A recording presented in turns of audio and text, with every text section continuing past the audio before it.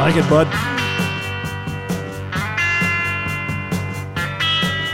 Let the dog eat, baby. Come on, Phillies.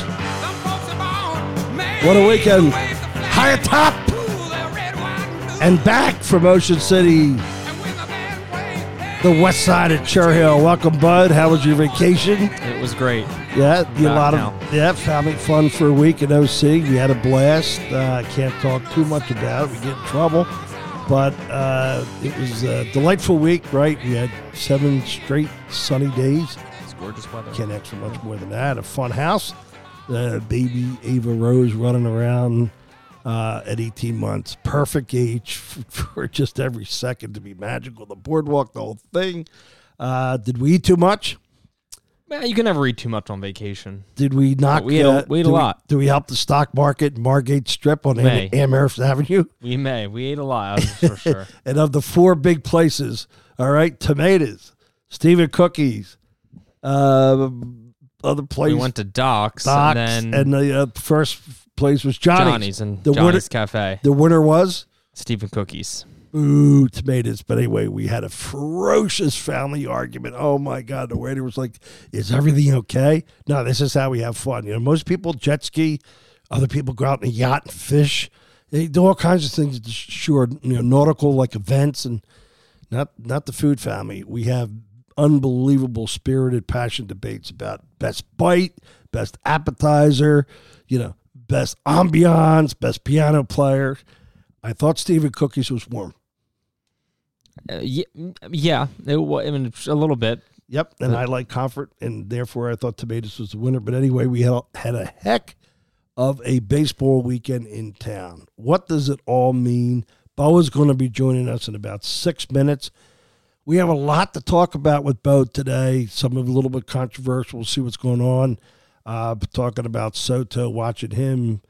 Ooh, man, is that hard to watch? More later. What's your observations? I know you were busy with puppy duties and getting acclimated for your birth, Emily's birth in September.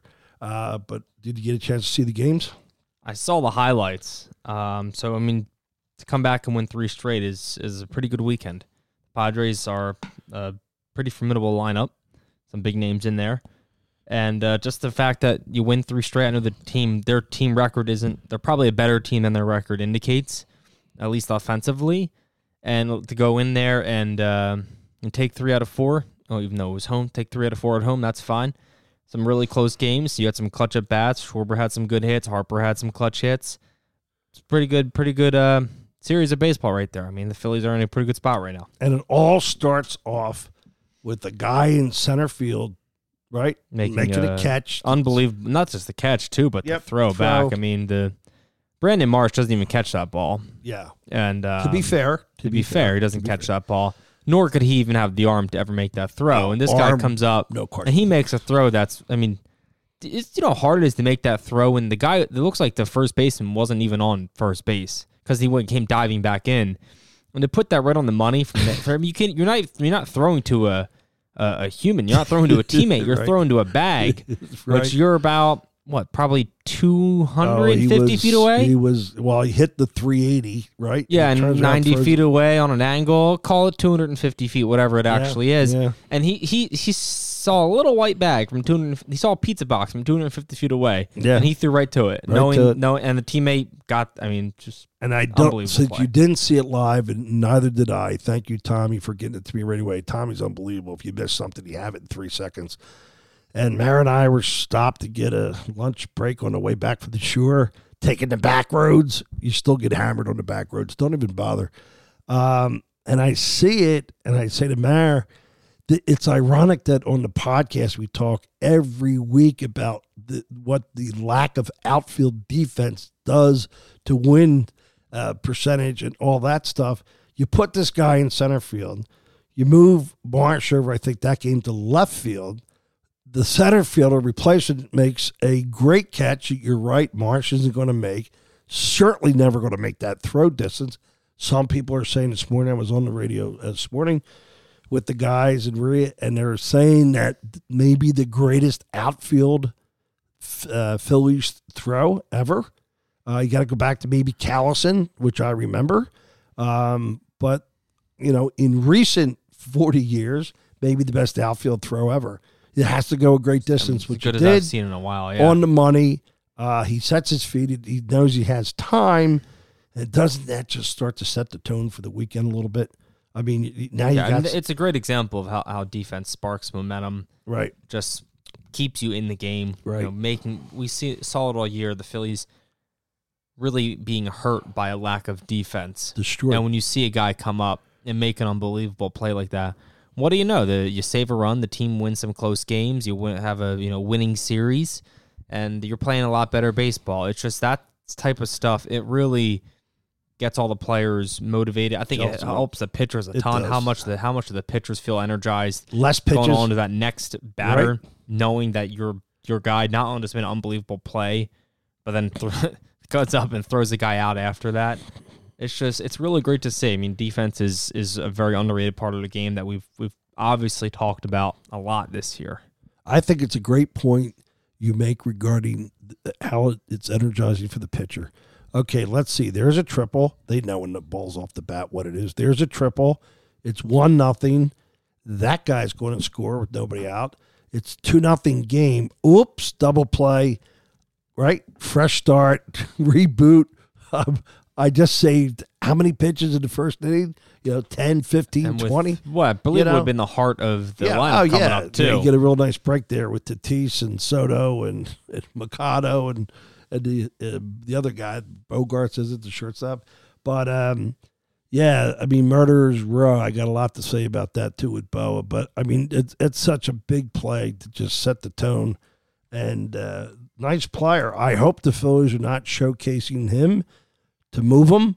It'll be interesting to see what Bo has to say about that. I hope not. I love the guy. We've been following him for a couple years, and he's kind of what you see is what you're going to get type of player. They have a lot of guys, A, double A, which is why their single A or double A team is 35 games over 500.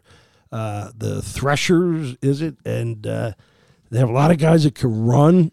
I think 4 guys with over 35 stolen bases and hit with OPS can play D. All right. And that's what's been has had me frustrated all year. Yeah, Schwarber had a great weekend. Hats off. That's what he'll do. But doesn't level back off. Like everybody who's saying on the radio this morning, Chuck from Cherry Hill is wrong about Schwarber. Not that everybody's saying that, but somebody made a comment today. It's not wrong. It's wrong when his WAR shows me I'm wrong. When he's a +4 WAR, which he's never been in his life, I'm wrong. Because Soto's already 3.8 WAR with a -42 defensive ranking. But the problem is he'll then go and strike out a lot and in left field. Right? Brutal. Yeah, he needs to get back to DH as soon as possible. There was a ball hit yesterday, buddy. Now, the ball was jet streaming to left field. I never saw anything like it. The Padres were just flicking their bats out and balls were going out. It was crazy. He played one ball where he turned and the ball was like 25 feet to his right.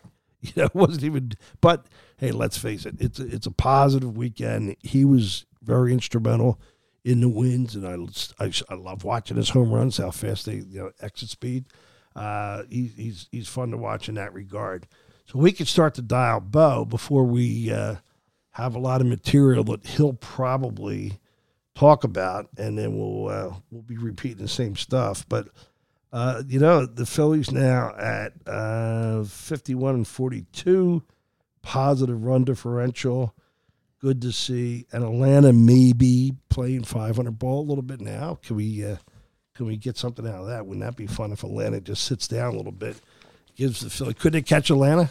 Possibility? No possibility. It's too much of a gap, and we're talking 10.5 games. No, not with what Atlanta has, pitching wise, offensively. Right. I'm with you on that. Hey, Bo. Hey, what's up? Bo, you're going to jump. It's great having you on board. You're going to jump right to my first point as if we rehearsed this. I watch a guy like Soto, and I almost can't believe, and I don't want to use damaging words and say other stuff, but to keep it fair, I cannot believe the lack of hustle, the lack of passion on the field. Let me ask you something. If we watched the same weekend, I'm sure we did, how did his teammates watch a guy jog in the second on a stone-cold stand-up triple? Not, that ball where they collided on the Saturday game and the Phillies held on that collision? Yeah, they end the game. Bo, if that ball drops, Soto's walking. Yeah, I know. He's walking. I saw that. Yeah, he doesn't score. How do his teammates, Tatis, Mikado, how do they put up with that, Bo? I mean, what goes on in the clubhouse? Well, I don't know now how it is. I'm not down there, but when we played, somebody would have been. First of all, the manager would have said something, but there would have been a whole lot of players to say something. Right.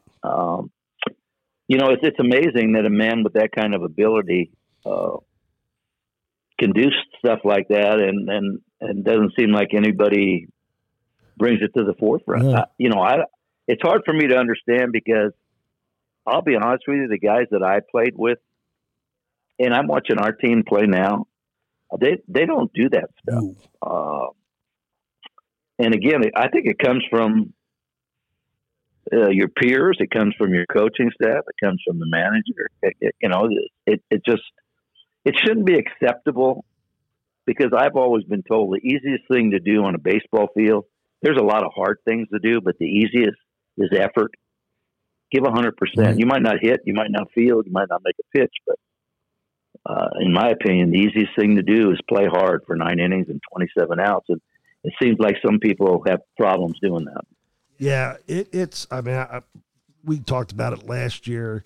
In left field, it looks like he's almost protesting, like, this isn't where I want to be, so I'll go 60% because I want to play right field. The ball that he doesn't get to that really turned that one game around, I mean, that's a catchable ball, and he's just he's not even 3/4. He's half. He just kind of nonchalantly reaches for it. There's not going to be a dive. His numbers defensively, this will shock you. He's a minus 37 DRS. It's something called RTOT in another language, but he's a minus 37 as an outfielder career-wise. Bo, that's pitiful. That's really, really bad. Yeah, I mean, people put their teams together now with the analytics. A lot of it, when you make your team up in the wintertime or make trades, the analytics are at the top of the chart. And I'm sure that, like I said, I don't know what San Diego's going to do right now. They're in no man's land as far as do we sell, do we buy. But if you were to make a trade like that, I'm sure that whoever goes out and tries to get this guy, who, like I said, he's got talent, unbelievable talent. I mean, that number obviously has to catch their attention when you're looking at the analytic part of it. Yeah, he this weekend, three of the guys, Mikado, Soto, and Tatis, when they didn't hit a home run, take the home run ball out, they were 4 for 39, batting average of 102. If they're not hitting, if they're not hitting a home run, I mean, you got guys up there, obviously swinging for the downs. You could see it. There's no adjustment. Speaking of adjustment, I know you're going to concur with this point. Harper comes back. Obviously, it's going to take a while to get acclimated, get anywhere near full strength. But how about the adjustment? As a great player, willing to make adjustments, not a selfish player, Harper makes in June, where he wasn't ready to have OPS yet, but he had a 360 on base percentage because he had 16 walks in June. So he was a different player. He was like a singles hitter walking, knowing he didn't have the power yet. Wasn't that remarkable in June how Harper came back and said, I'll chip in. I can't hit home runs yet. I don't have much OPS, but I'm going to be a team player and do what I got to do. I thought that was remarkable. Yeah, I mean, he's rose to the occasion, like you just said. I mean, yesterday's a great example. The first pitch Hader throws, he had a very aggressive swing, and then he stepped out, and the next pitch was a slider that was up, and he hit a base hit to center field. He could have very easily said, "Oh, this was a mistake. Let me try to hit it out of here." He knew the situation, and basically that to me was really the play that enabled us to win the game another inning later. No doubt about that. But he's a guy that he knows what his capabilities are right now. And I don't think he's going to do anything foolish and try to hit home runs until he feels in his mind. He knows his body better than anybody else. But he's gotten big hits, whether they be base hits, walks, whatever the situation may be. He likes those situations, and he's made adjustments. There's no question about that. Yeah, he comes off of that June, making that adjustment. Then in July so far, his slashes, 382, 462, 618 slug, 1,079 OPS. I mean, it's just incredible. I have so much admiration for Harper. And doesn't it seem now that how do I say this?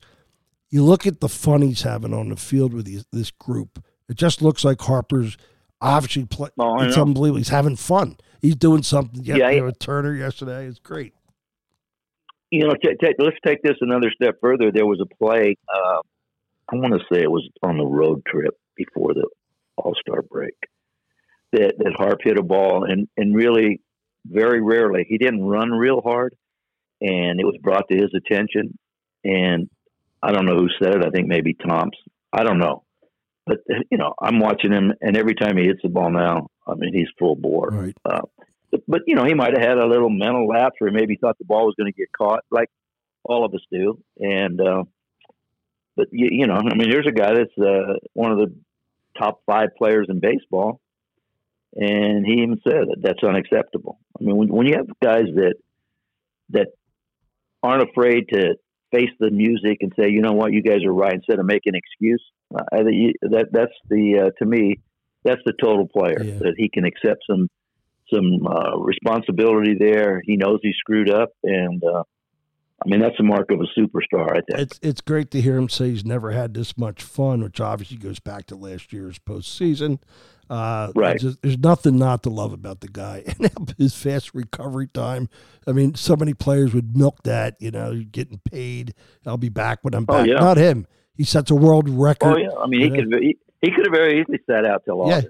I mean, without anybody saying anything. Yeah, yeah. I mean, that's how long it usually takes.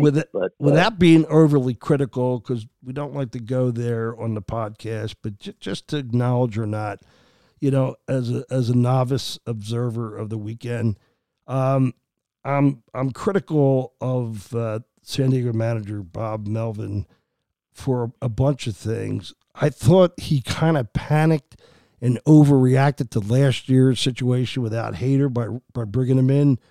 I thought where it wasn't necessary, and then by doing that, first game Friday, you still got a 5-run lead.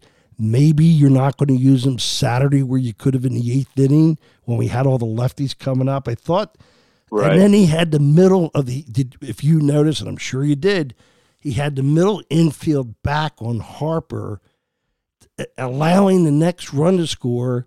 And Harper hits a chopper. He may have even done that intentionally, knowing Harper the way he is. And shortstop and second base were playing back on the outfield grass. Right. I'm like, why wouldn't they be up right now? I couldn't. What's up? What am I missing there? That's a good question. And there was another incident that got my attention real quick. We went ahead 5-4 with first and third and one out, and Trey Turner was up, and the infield's back. He did it again. And I'm thinking to myself, I understand you want to get a double play, but when you have runners that plus speed, unless the ball is really hit hard at somebody, you're not turning a double play there. But those are head scratchers when you're watching a game. And again, not being down there, I don't know the philosophy that they do. Maybe they've done it all year, but those were 2 incidents where you just brought up the Harp one, and I just brought up the Trey Turner one. And it ended up being Turner got a base hit in the left field, which it was a minute point, but the strategy you're looking at it and you're going, because I'm thinking, all right, infield's in now because you're not going to double up Trey. And I looked up and they were back, and like I said, I don't know. Maybe the analytics have something to do with it. I don't know. I know when we played, the strategy is completely different there. I'm talking about when I played. You got a guy that can run, and you're already down a run. You're not giving him another run. No, so, I mean, those were 2 things that you brought up, and then the Hader thing. I think that team right now is going through some tough times. Their bullpen, up until they got here to Philly, was supposedly in the top 5, and I'm looking at people coming out of that bullpen, and I'm going, maybe it's just they had a bad series. I don't know, but one guy was, we played them at a good time because I didn't think they were into it. Then again, that's just me observing. Maybe they were into it, but that's a team they're going to have to make some decisions here in the next 10 days, buying or selling. It sounds like the Mets and San Diego, according to the newspaper articles, they're both buyers right now, but that's hard to believe because those numbers don't look good going down this last month and a half, 2 months. No. And, man, when you lack heart, you don't grind. You're not trying to do the little things. You're not diving. I mean, how could a guy have Soto has, the numbers escape me here, but it's like 114 career doubles and only like 5 triples after his first year. A triple is a hustle play, right? You got to bust it to get a triple. Question. Then it's right out of the gate. Yeah, it's right out of the when gate. You hit a ball, in your mind you're saying triple, and then as you're going into second, you pick up the ball and say, no, it's a double. You don't say, oh, this is a double. Let me break it down between first and second. That's that's the mentality they usually have when you get triples. As soon as you get it, you go, that's 3. As you're running into second, you see the ball's handled cleanly, and then you pull up. But if you see it bobbled or they're still picking it up, then you say, I got 3. These things go through your mind out of the box. They don't happen as you're rounding first, going to second. Exactly. And then the time that the skipper comes out and gets tossed, of all the things went on over the weekend, I'm thinking you're picking this opportunity to get ran. Maybe you could have done that when I thought the home plate umpiring was subpar all weekend for both teams. I thought, it was terrible. Oh God, I thought it was terrible. I mean, how many pits? I thought San Diego may have got the worst of it as far as getting. I do too. Yeah, okay, so we saw. But you know what? I also think, in all fairness, I mean, the umpiring to me that might be the worst I've seen. That's what I said. For 4 games. But I will say this: if it's going to be that inconsistent, take away the box. Yeah, take away the box at home plate. You know what? And my question is on that. Everybody's being evaluated. Players are being evaluated. Coaches are being evaluated. Managers are being evaluated. Whoever's evaluating these and they have that box, somebody's got to be held accountable here, I would think, after watching those 4 games. I don't know how they're doing this. Yeah. But if you're going to be that inconsistent and you're leaving yourself wide open for that kind of criticism, if you're in charge of the umpires, I'm advocating take the box out, because if the box is correct, I know there's different angles, but these balls that they were calling strikes, and some were calling balls. The ones were calling balls were right in the middle of the zone. The ones were calling strikes is 3 or 4 balls outside of the square. Oh, I was scratching my head. I mean, it was unbelievable. And when you have both sides complaining, usually if one side complains, they say, oh, they're just upset. But when both sides complain, there's some issues there. Yeah, no doubt. In a couple situations for the Padres, it would have been strike 3, and it didn't turn out so well after he missed it. I'm sitting there going, oh, man, this is really bad. Why wouldn't the manager at least use an opportunity to take a warning? To create some type of stir up just to get an energy going or to start. A lot of times, as you well know, when you jump on a nub and you do it the right way, maybe you buy the next close one, right? That's part of the reason you're doing it. Yeah.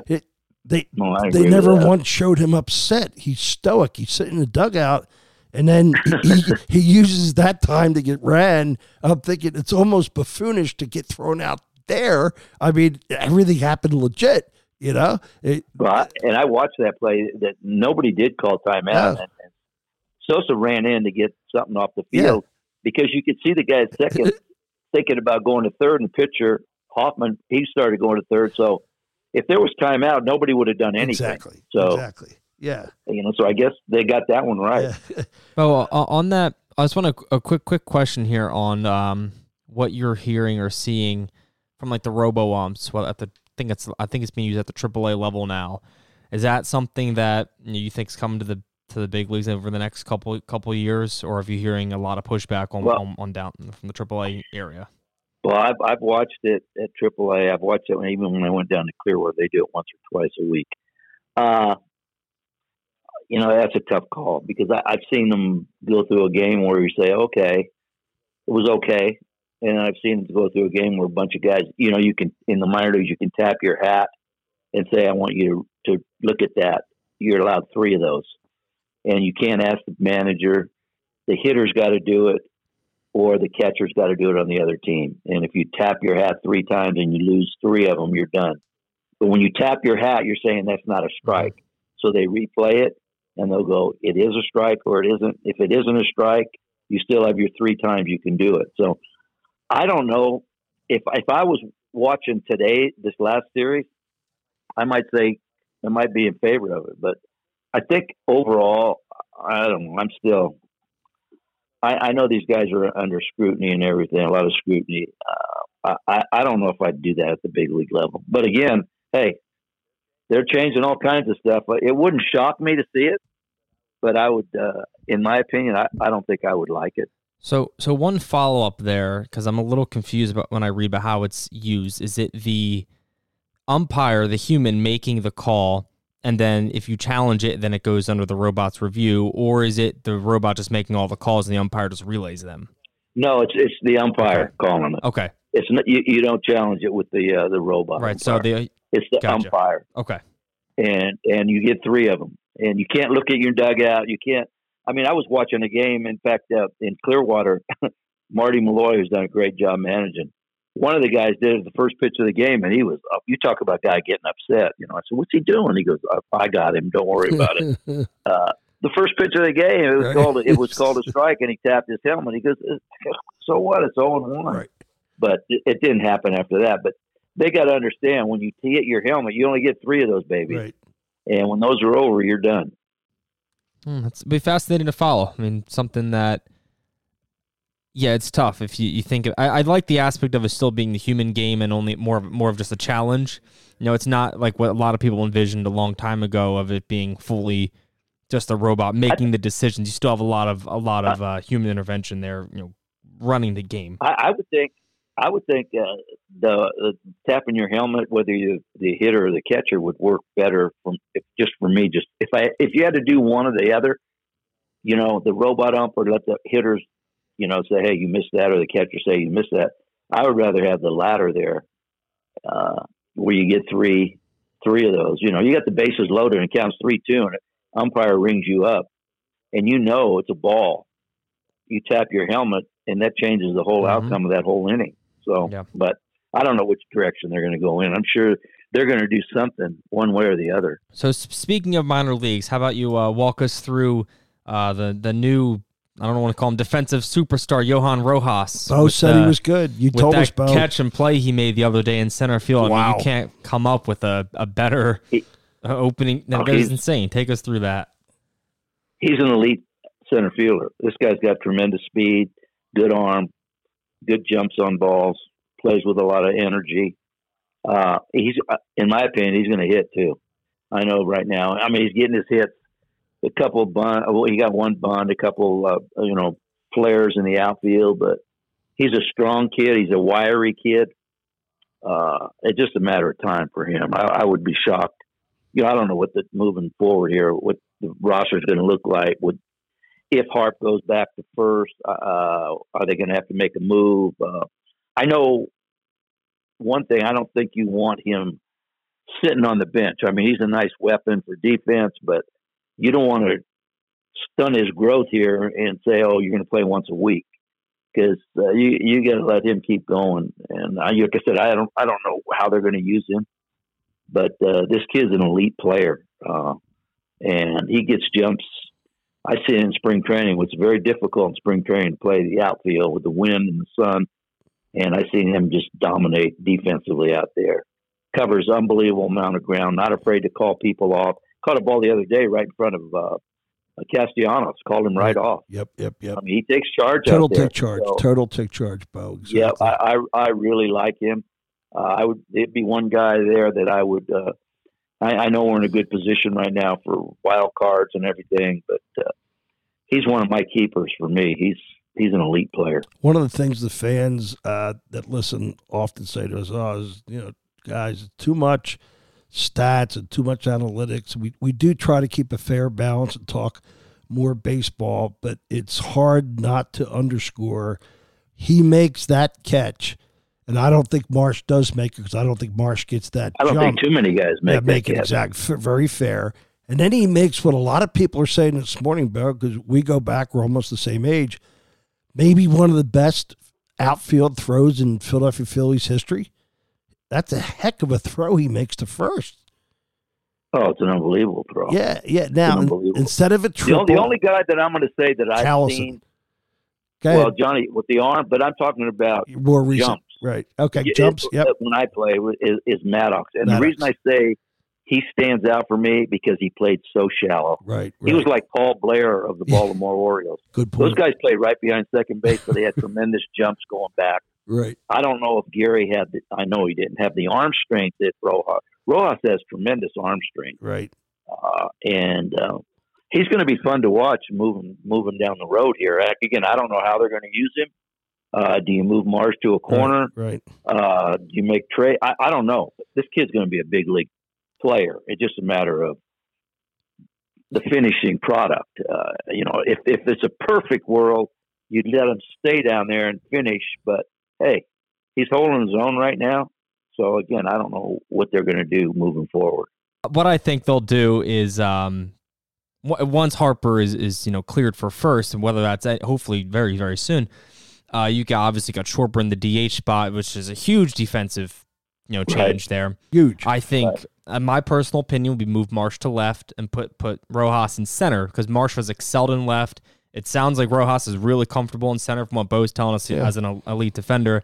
And all of a sudden, right now, you then have a defense. Yeah. The outfield actually becomes from one of the worst statistically to probably one of the because Marsh, one of the as best. I recall, a year ago, we got a little bit of trouble when we said Marsh wasn't, his numbers at least, didn't grade out well in center, but they do in left. Just from the numbers perspective, when Marsh played left, and obviously you had Trout in center in Anaheim, or the Angels, Marsh's numbers were fantastic in left field. If that translates again, and you have a stud center fielder, and then you have Cassidy who's putting up some assists and stuff, all of a sudden you got a really strong outfield. Really strong outfield. Yeah, you do. You have a great outfield, I think. I mean, you got two guys out there who really Castellanos has played very well. Yeah, he has. I mean, getting great jumps on balls. And if you continue that process with Castellanos, Rojas, and Marsh, I mean, you're definitely going to have a big-time upgrade. And then you got Schwarber off his feet and probably be able to concentrate on the hitting part of it more.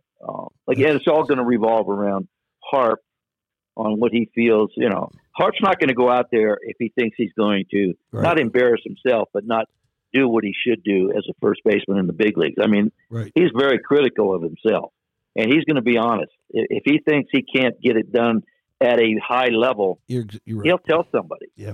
So, again, we just got to wait. I don't think they're going to play him every single day at first, but I think one of these games coming up, he's going to play first base. So we'll see. And we can do all the pregame stuff we want until you get live, cutoffs, relays, where to go, man on second, you're the cutoff man. Following, trailing a runner on a double down the left field line, you trail him. I mean, they happen so fast, and you don't practice that taking your ground balls or taking short hops at first. So he's got a great baseball mind. So we'll see how this plays out. I mean, hopefully keep our fingers crossed, and he likes it. He does well. It'll just improve our club tremendously. Yeah, I agree. You can't, when you're practicing, Bo, you can't hit the type of fungos that Turner made plays on this weekend, right? Full extension plays like that. You're not hitting 50 of those. No, you're not. You can't do that. You can take all your grounders you want. Right. And then once the game starts, everything, it's a different speed, first of all. And if you're not used to playing it, which, hey, he could go out there. He still has not played in a game where you're involved in cutoffs, relays, bunt plays, pickoff plays, rundowns. So these things all come into play. But again, he's got a great baseball mind. He's a good athlete. He's a great athlete. And, I think he's going to be into it. I think mentally he's going to be into it. I think he wants to be out there. And we'll see how it plays out. How about that kid at first base for the Padres? Could he pick it? That guy at first, man. Cronenworth. And you know what? Cronenworth plays he plays the game the right way. I know he's not hitting good. Right. I watch this guy when he hits ground balls or pops up. He's all out. He gives you 100%. Those are the kind of guys, you know, you'd think that his teammates would watch him play like that, and they would say, hey, look at this. Guy's hitting under 220, and he's playing the game like he's hitting 350. Great point. Those are the guys that to me are winning type players. Yep. I mean, maybe he doesn't tool out, but you know what? He's got a big heart. He plays the game hard. He's very, very smart baseball player. I don't think he's got an error over there at first base. And he had 5 picks this weekend that weren't the short picks right at you. These were He was sprawled out making a big windmill pick. He had some big time. Maybe. Well, he had one play that he sprawled out. The ball actually came up on him on the ground. Yeah. He's a good athlete, man. Those are the kind of guys you want to see him hit 280 to 300, and he's capable. He's just not doing it this year. I'll call my wife Marion now, and then I'm yelling like she's interested. I'm like, hey, hon, hurry up. I'm in the kitchen. Yeah. No. You got to see this. And I'll say to her, you only see this at the major league level, not D1 high level. No. Right. You have to see a major. This one, and she watches the play. She goes, yeah, Chuck. He's a good player. Yeah, he's special. But you're right. The rest of San Diego doesn't have his heart. And that was on full display. But speaking of heart, how about the fans coming out? I got a feeling, Bo, we're one more postseason away from going back to sellouts. I just have a feeling. I believe that. Yeah, I believe that. Yeah, because they're.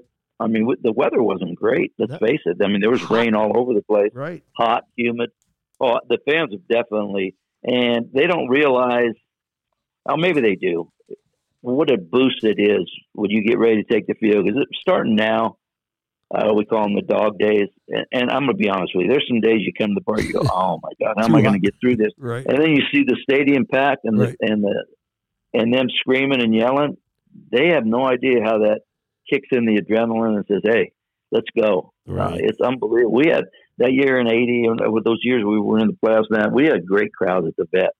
And there's days, I'm telling you, get up and you go, oh, man, I got to get through this. And then as soon as you take the field and you see the packed house, it's just a big-time adrenaline rush. And you do things you're saying, man, I didn't think I had that much energy left. But they give you that energy. There's no question. I'm gonna switch gears here a little bit. I know you got to get running, but during the rain delay, I enjoyed immensely, again, watching the 93 Phillies high. What a group of characters. I know we've talked about that, but here's something you may not know. As you do know, 800 OPS is formidable and way above league average.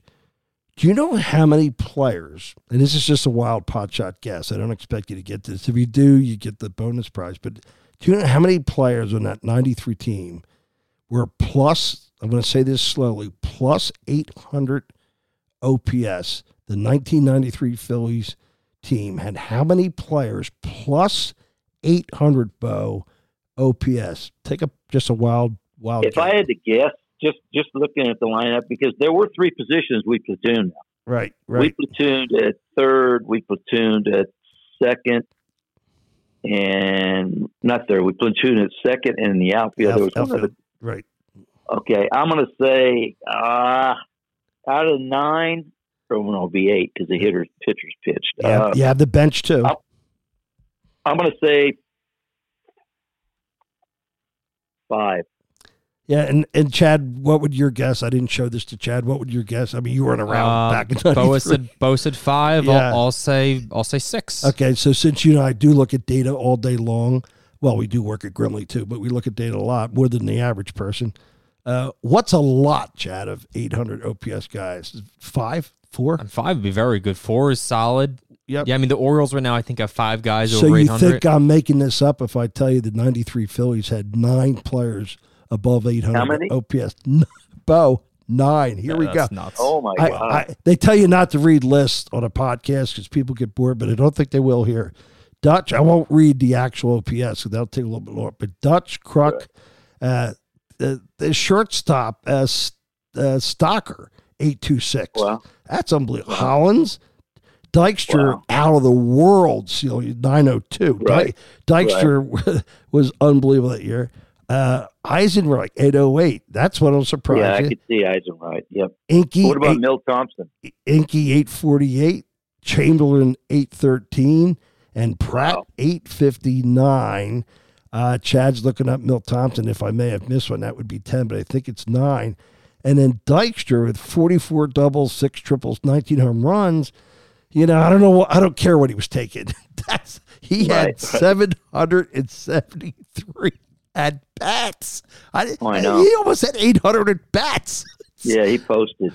Oh, did he post? I mean, he had to be a trip to be around, Bo. I mean, you talk about somebody who brings energy every day, man. And you know what? The other thing that people don't understand, he might have been one of the smartest baseball guys. Everybody says that. Everybody says it's unbelievable. Yep. He was the guy that said, read the scoreboard, right? Play the game by the scoreboard. He played the game the right way. He knew exactly what he was doing. He would be a guy that would say, now there's a great example right there. Him and Dalton, and even you can throw Hollins in there too. If they saw a player not run hard, they're right in their face. Right. Yep. So, and did you ever hang out back in the trainers? I know the players. All the time. Okay. Me and Vuk all the time. After the games, we'd stay there for 2.5 hours, just hang out and talk baseball. And it was legit. I mean, it was no win, lose, or draw. We were, especially home games. We go back there and just hang out and just talk baseball. And did you guys have to have thick skin to go through the training room doors? I mean, were you pretty candid with each other? Like, hey, that's a play. You got to get. Were you? Oh yeah, you did constructive criticism. Right. We go and say, "What were you thinking here?" Yep. They like that stuff. Right. They like to talk baseball, or they would have got dressed and gone out of there and gone home. Right. They like that. Right.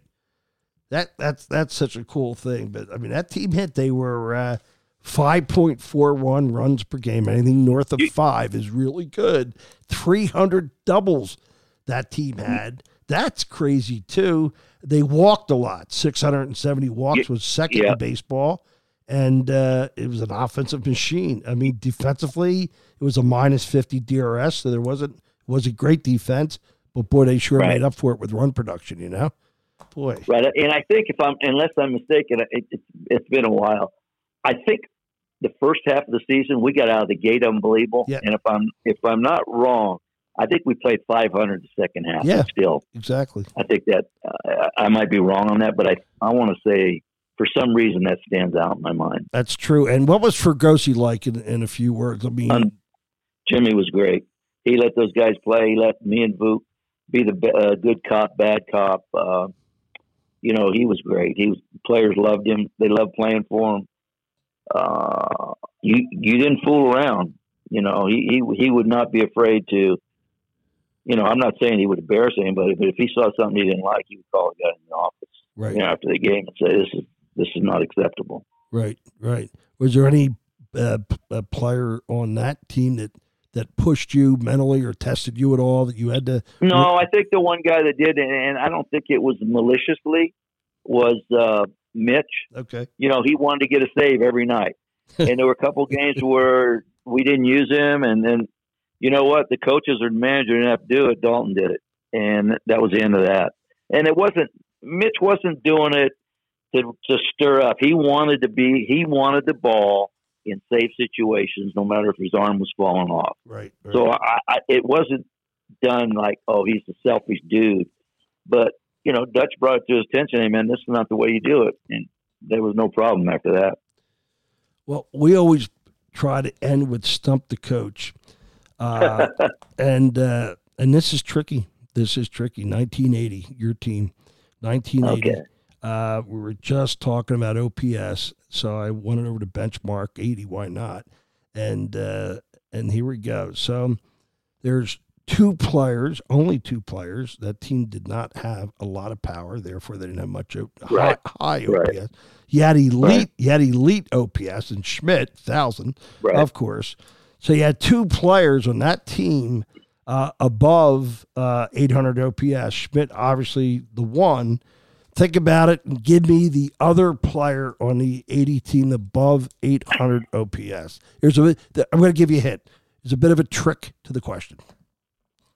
It's got to be, because I would have said without a doubt Bull, but it's a trick question. Yep, so, trick question. To be fair. Let me see. I'm going to give you hint number 2. Not that you need it. You may not. A lot of speed. Bake McBride? No. Maddox? I don't want to torture you here because it's tough. And this guy was unbelievable offensively, too. And everybody thinks about the guy's speed. Lonnie Smith. Wow. Did he play that many games, though? Bring him up, Chad. Yeah, I mean, I use some reasonable benchmark of at-bats for this. Like, a couple guys. I did not include on the 93 team that had 19 at-bats. How many games did he play? Yeah, Chad's going to bring that up. So, the 80 Phillies. 100 games. Yeah, 100 games, Bo. Oh, he did play 100 games? I thought it was 300 at bat. 330 at bats. Yeah, half a season, Bo. Yeah, he qualifies. Okay. He qualifies.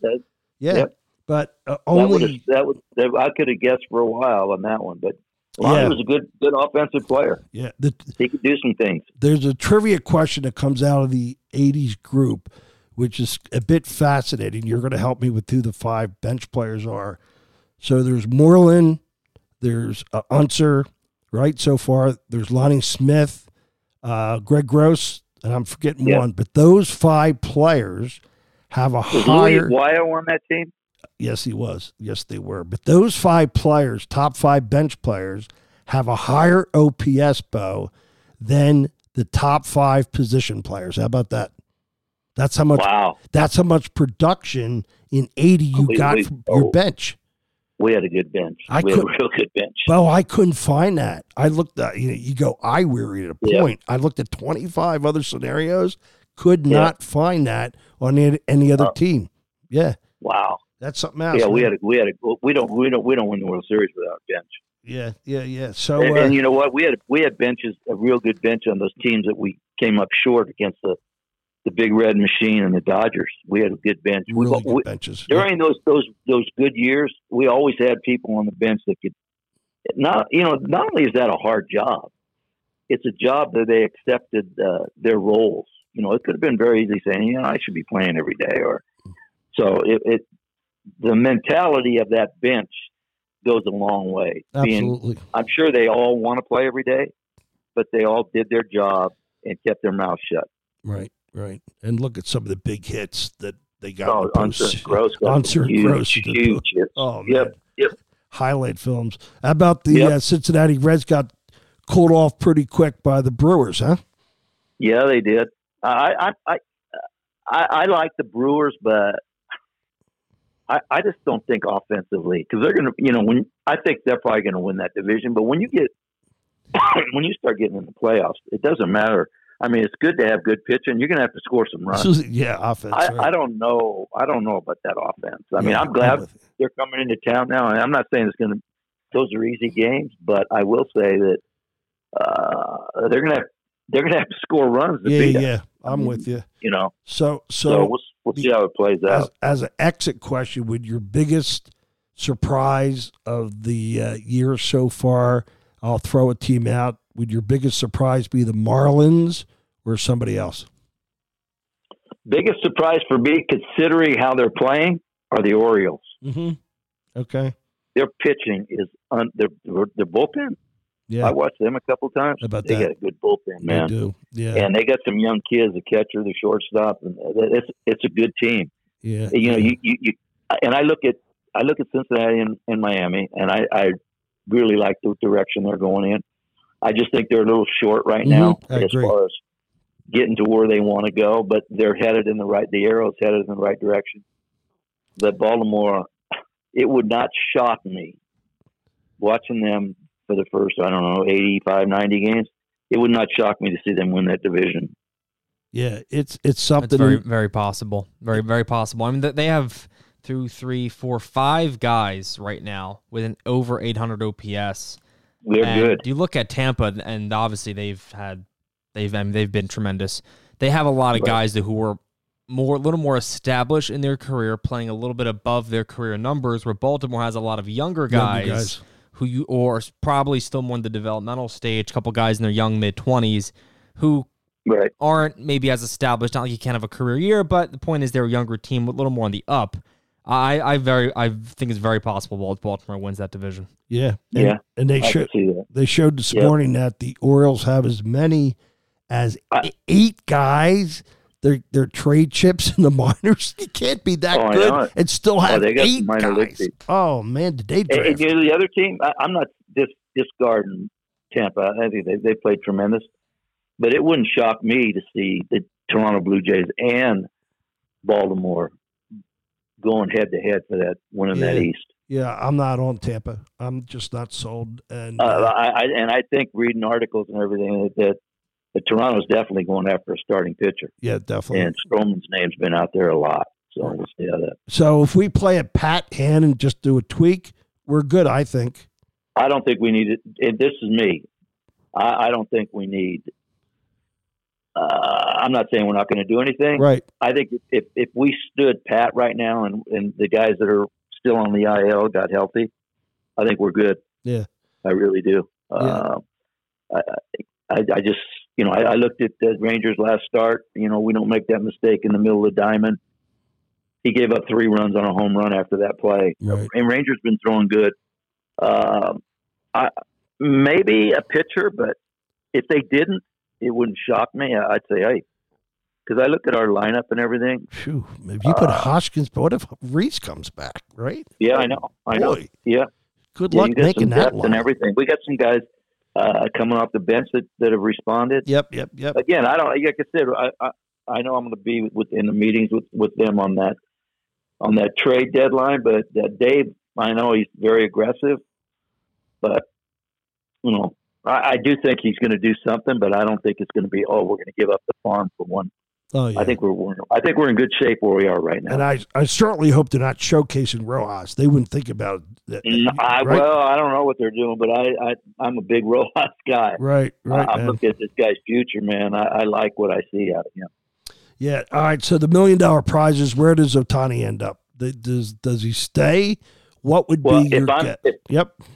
That's a tough call for the owner. He doesn't want to be the guy that says, hey, I got rid of the best player in baseball. Right. But let's be honest here. If in the next 10 days, I mean, even right now, they're hanging by a thread. Yeah, Trout out. You can't just keep him unless you know for a fact you're going to sign him. Exactly. You got to get 4 or 5. If you let this thing play out and he goes, you know what, I want to go somewhere where they're going to win for sure, and you're going to get a draft pick, man, that's rolling the dice. If you really want him, what I'm going to do is I'm going to trade him, get 4 or 5 guys, and then once free agency, I'm calling him in and saying, hey, this is what we want to give you. I'm with you. I mean, I don't see how you can just say we're going to keep him if you know you have no chance and get a draft pick if he leaves. Right. It's a tough call. I mean, you're talking about the best player in baseball right now. It's a tough call. Well, Bo, it's great having you on. As always, you're always illuminating. And let's get a golf outing together for London. We're going to come the hell over to London when we're there next year, and we'll get everybody out, man. That'd be a blast. And we'll get you back on the show soon. Thanks for coming on.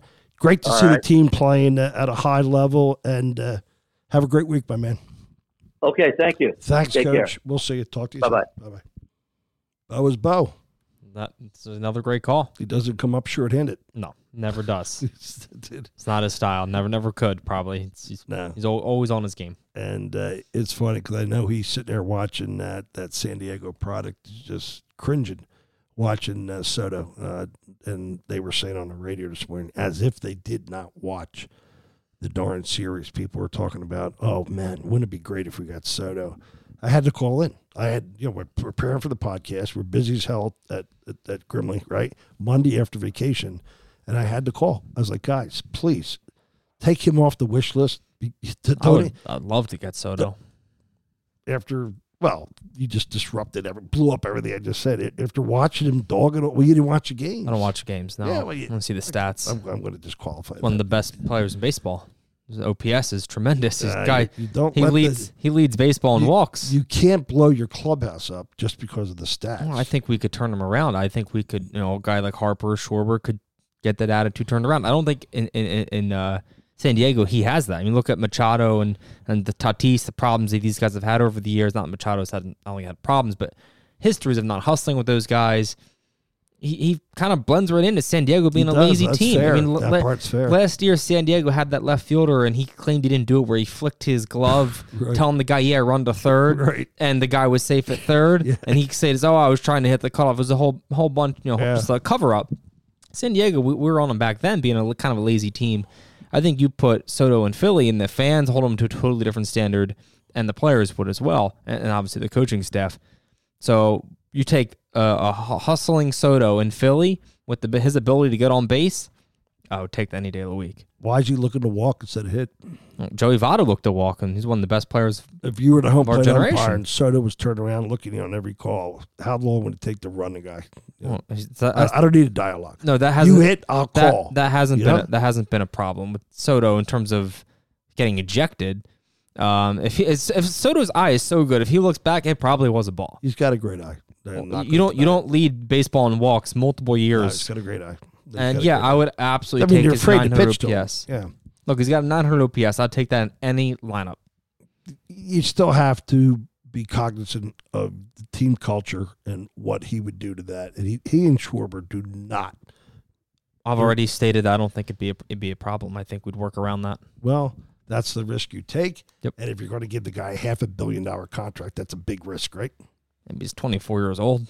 You have him for 7 years. 24 to 31. 10 years. Okay, that's fine. 34, that's fine. Yeah. Look how long we have Trey Turner for. His sub 700 OPS this year and his very average defensive play. Unmitigated disaster so far. Yeah, how about in 10 years, Soto's 34 and Trey Turner's 40? Soto may produce at 34. Trey Turner will be retired by 40. Very well. A small guy like that's not playing at 40. When is he going to break out?